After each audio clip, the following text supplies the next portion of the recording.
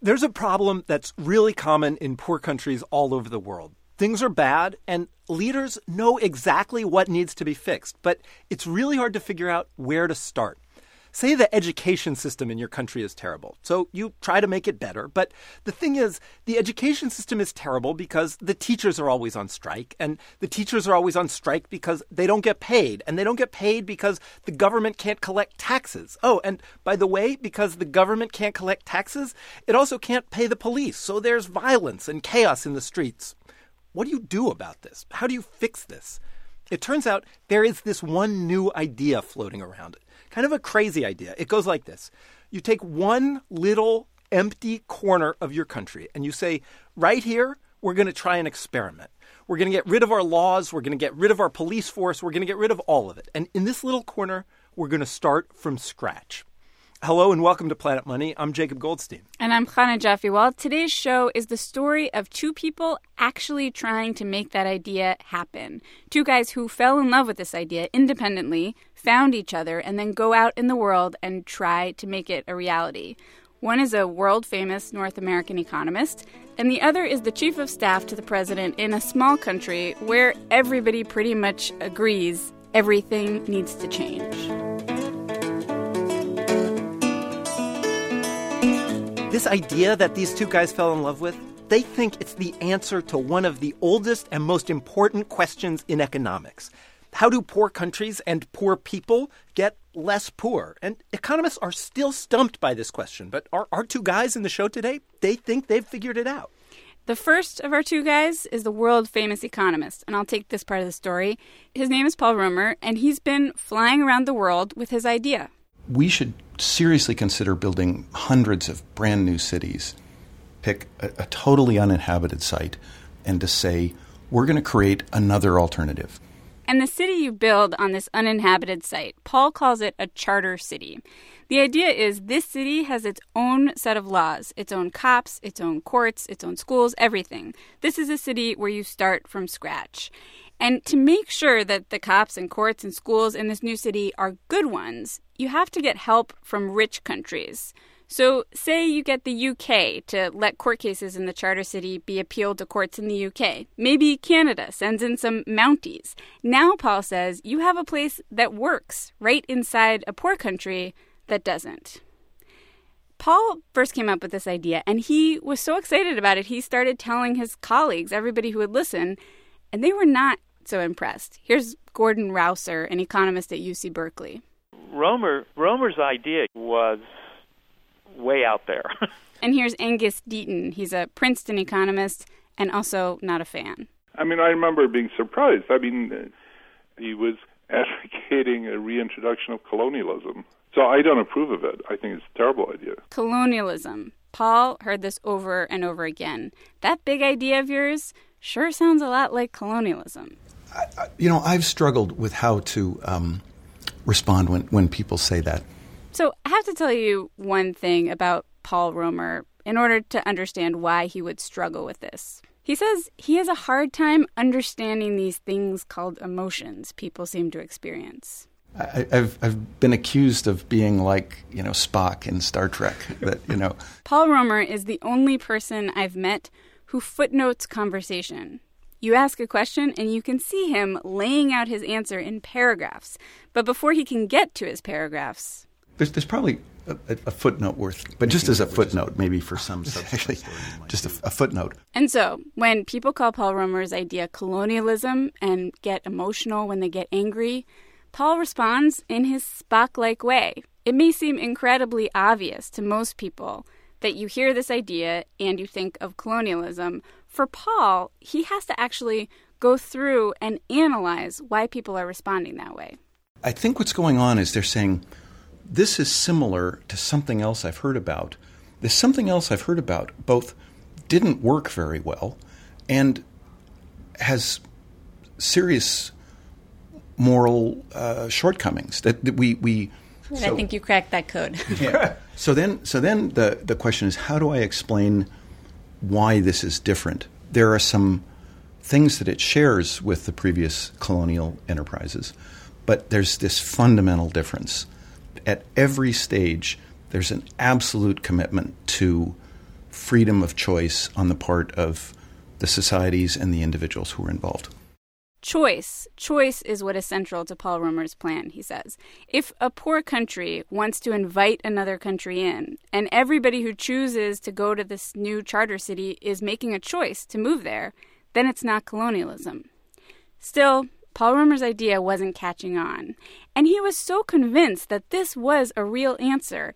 He was sure that if he could just figure out the right way to describe it, to capture people's imagination, he just needed a way to package his charter cities idea just right to make it sound, okay, maybe a little out there, but also maybe brilliant.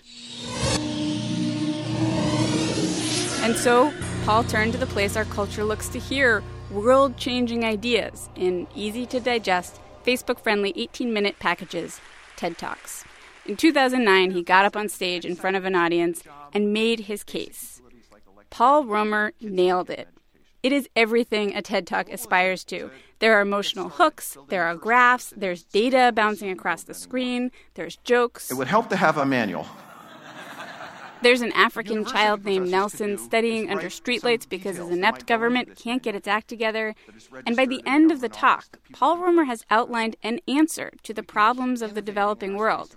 It is an answer called Charter Cities, and it is an idea that, with the help of the TED producers, does not sound like colonialism. We can keep moving progress forward and truly make the world a better place so that people like Nelson and his friends don't have to study any longer under the streetlights. Thank you. Tana, more than 300,000 people watched that video. One of them was sitting in front of a computer in the presidential palace in Tegucigalpa, the capital of Honduras. His name is Octavio Sanchez, and he's the chief of staff to the president. And when I saw it, this is the same thing.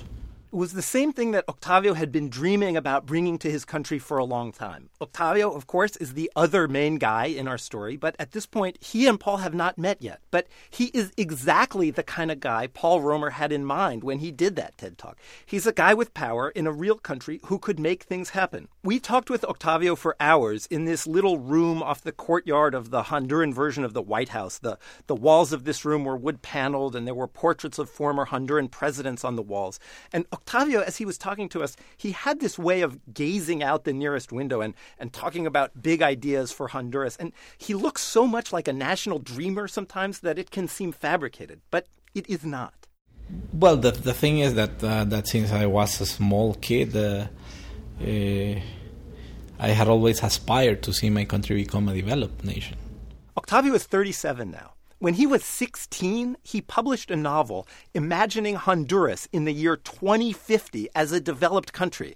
And the book is a series of these wonky, dreamy sort of stories of how the country got there. He dug out a copy for us, and it's this really sweet, nerdy teenage thing. The first line of the introduction is something like, I hope I always see the world as I see it today, full of hope and dreams and without rancor. And then when Octavio is in his 20s, he and his friends, they build this giant spreadsheet to analyze every country in the world to figure out which countries Honduras should copy. They list everything they could think of, the form of government, the level of inequality, the measures of corruption. This is the kind of thing that you put together with your friends when you're hanging out? Yes. Basically, I don't drink, so it was basically just sitting around to drink a Diet Coke and talk about what we could do. A few years later, Octavio got his chance. He became an advisor to the president of Honduras. But he quickly figured out that it was incredibly hard to get anything done because you could only fix one little piece at a time, and that didn't really get you anywhere. He thought he needed to fix everything. And there was one idea he heard at the time that had stayed with him. A colleague of his one day sat him down and scrawled something on a piece of paper. It was a solution to everything. He drew the map of Honduras, and he used to put a period in the middle of that map. So that's Honduras. That's Honduras, and it's a really tiny spot in the middle of the map. So you just made a dot in the middle of this? Yes. He kept telling us, no, it's just taking a small space, a really tiny space, and doing all the reforms there. Instead of fighting to do 2, 3, or 4 reforms during the life of a government, why don't you just do all of those reforms at once in a really small space? And that's why this idea was appealing. You know, it's really the possibility of turning everything around. So, Jacob, we've got two men in two countries who have both fallen in love with the same wild idea.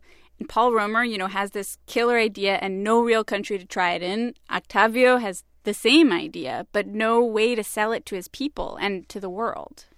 So when Octavio saw Paul's TED Talk, he knew he had found his salesman. And Octavio knew a Honduran guy who had taken a class from Paul at Stanford Business School. So Octavio asked this guy to set up a meeting with Paul in Washington. So I went to Washington, and I didn't understand who was going to come to the meeting. I thought it was basically just a group of young people who were hopeful about some change. You flew to Washington, D.C. just thinking you're going to talk to a few MBA students? Yeah. That is how desperate Paul was to find a country to try his idea. He was willing to travel to meet a bunch of students. And, of course, when Paul got to Washington, there was the exact person Paul needed, Chief of Staff to the President, Octavio Sanchez. And once Paul and Octavio meet, they're off. A month later, Octavio is introducing Paul to the president of Honduras, and the president says, yes, we should do this. But to do it, we're going to need to change the Honduran constitution. So Octavio brings Paul to Honduras to help him convince Congress to change the constitution. And Paul and Octavio, they are a great team. In January of 2011, just 2 months after Paul and Octavio first met, the Honduran Congress votes to change the constitution, to make it possible for there to be a little piece of Honduras that's allowed to start from scratch. The Hondurans moved much more quickly than I expected. I thought it might be 10 years. Honduras was about to create a brand new city. Remember that dot on the map? We are there. We are in Honduras. The Caribbean is right over there. It's green. There's lots of palm trees. We're with a guy named Carlos Pineda. He's a Honduran official trying to make this city happen. Although right now what we're looking at is basically the opposite of a city. It's just a valley with huge expansions of land, scattered trees, and a lot of green. This spot where we're standing, it took us a while to get here. Somebody actually told us we should hire private security if we were going to come to this part of the country, partly because Honduras has the highest murder rate in the world. On the road on the way here, we passed factories where people work at low-wage jobs, if they're lucky to have jobs at all. The minimum wage in Honduras is $300 a month. Most people who have jobs don't even get that. In Tegucigalpa, the capital, where we spent most of our time, things are so bad that politicians are giving away coffins at the city morgue to win votes. But, Carlos says, this city is going to change all of that. He says he can imagine exactly what it will look like. I'm seeing a lot of people, particularly young people with children, parks, lots of trees, and I see office buildings and condos and beach condos and hotels and coffee shops and restaurants and roads, lots of roads. The city, he says, will have good schools, good healthcare, good pensions. He says in 20 years, you'll see Hondurans owning tech startup companies here. I lived in Seattle for a while. Sounds like you're describing Seattle. Oh, yeah. It sounds reasonable, yeah. Seattle and Honduras. Yes. Hopefully, yes. It'll be something like that, yeah. I can see how it wouldn't be believable right now. But I can tell you that it can happen. You really want to believe in Carlos's vision. But the whole time we were in Honduras, we kept hearing about these big problems growing with the project. And a lot of them, they grew out of that very first problem Paul ran into when he started talking about his idea, that it reminded people a lot of colonialism. Yeah, I mean, for the Honduran president and Congress, when they saw Paul's TED Talk, they saw a way to get all the benefits of a rich country right within their borders, right here in Honduras.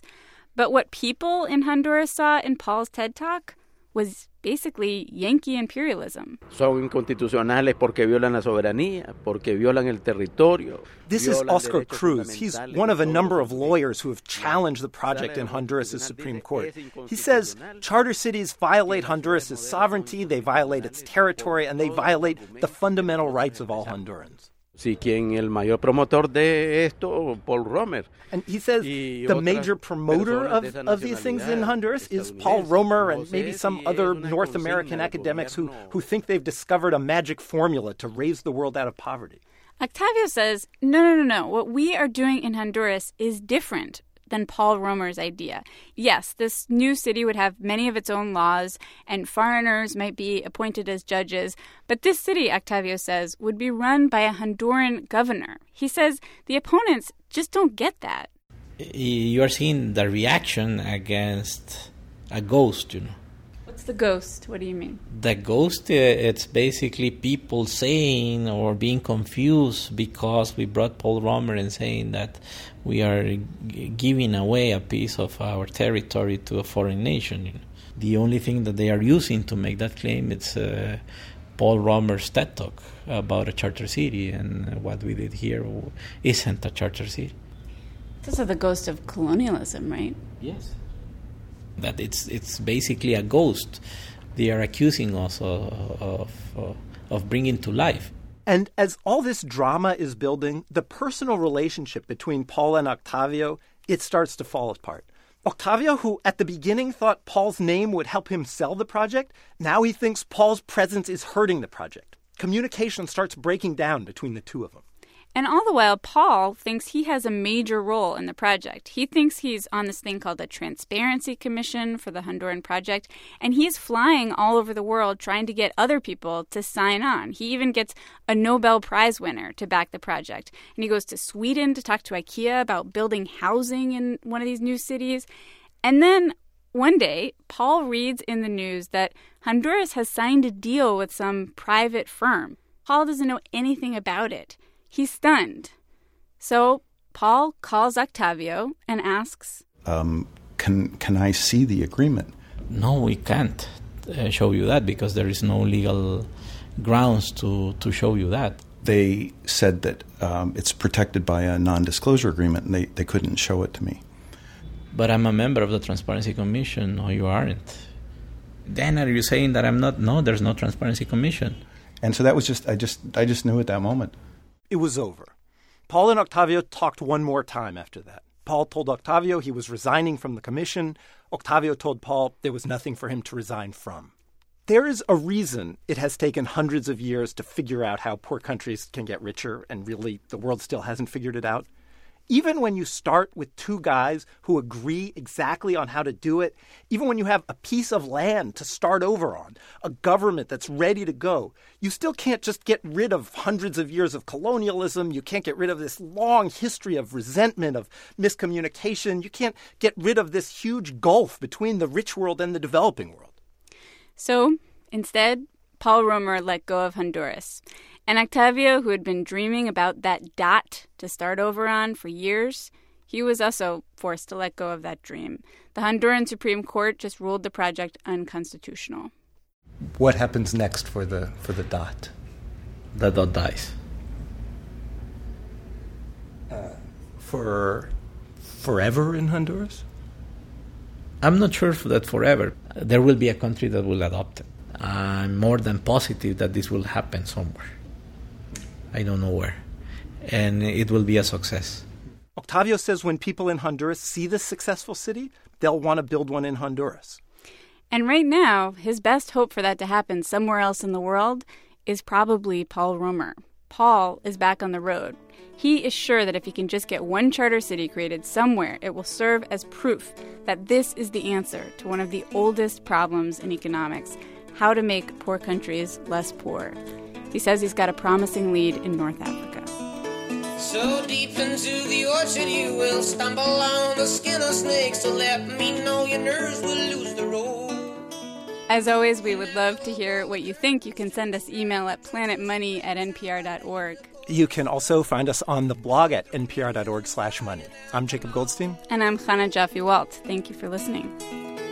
And far out on the ocean with a colored nail of force the whale, a tattoo all our crimes across his back.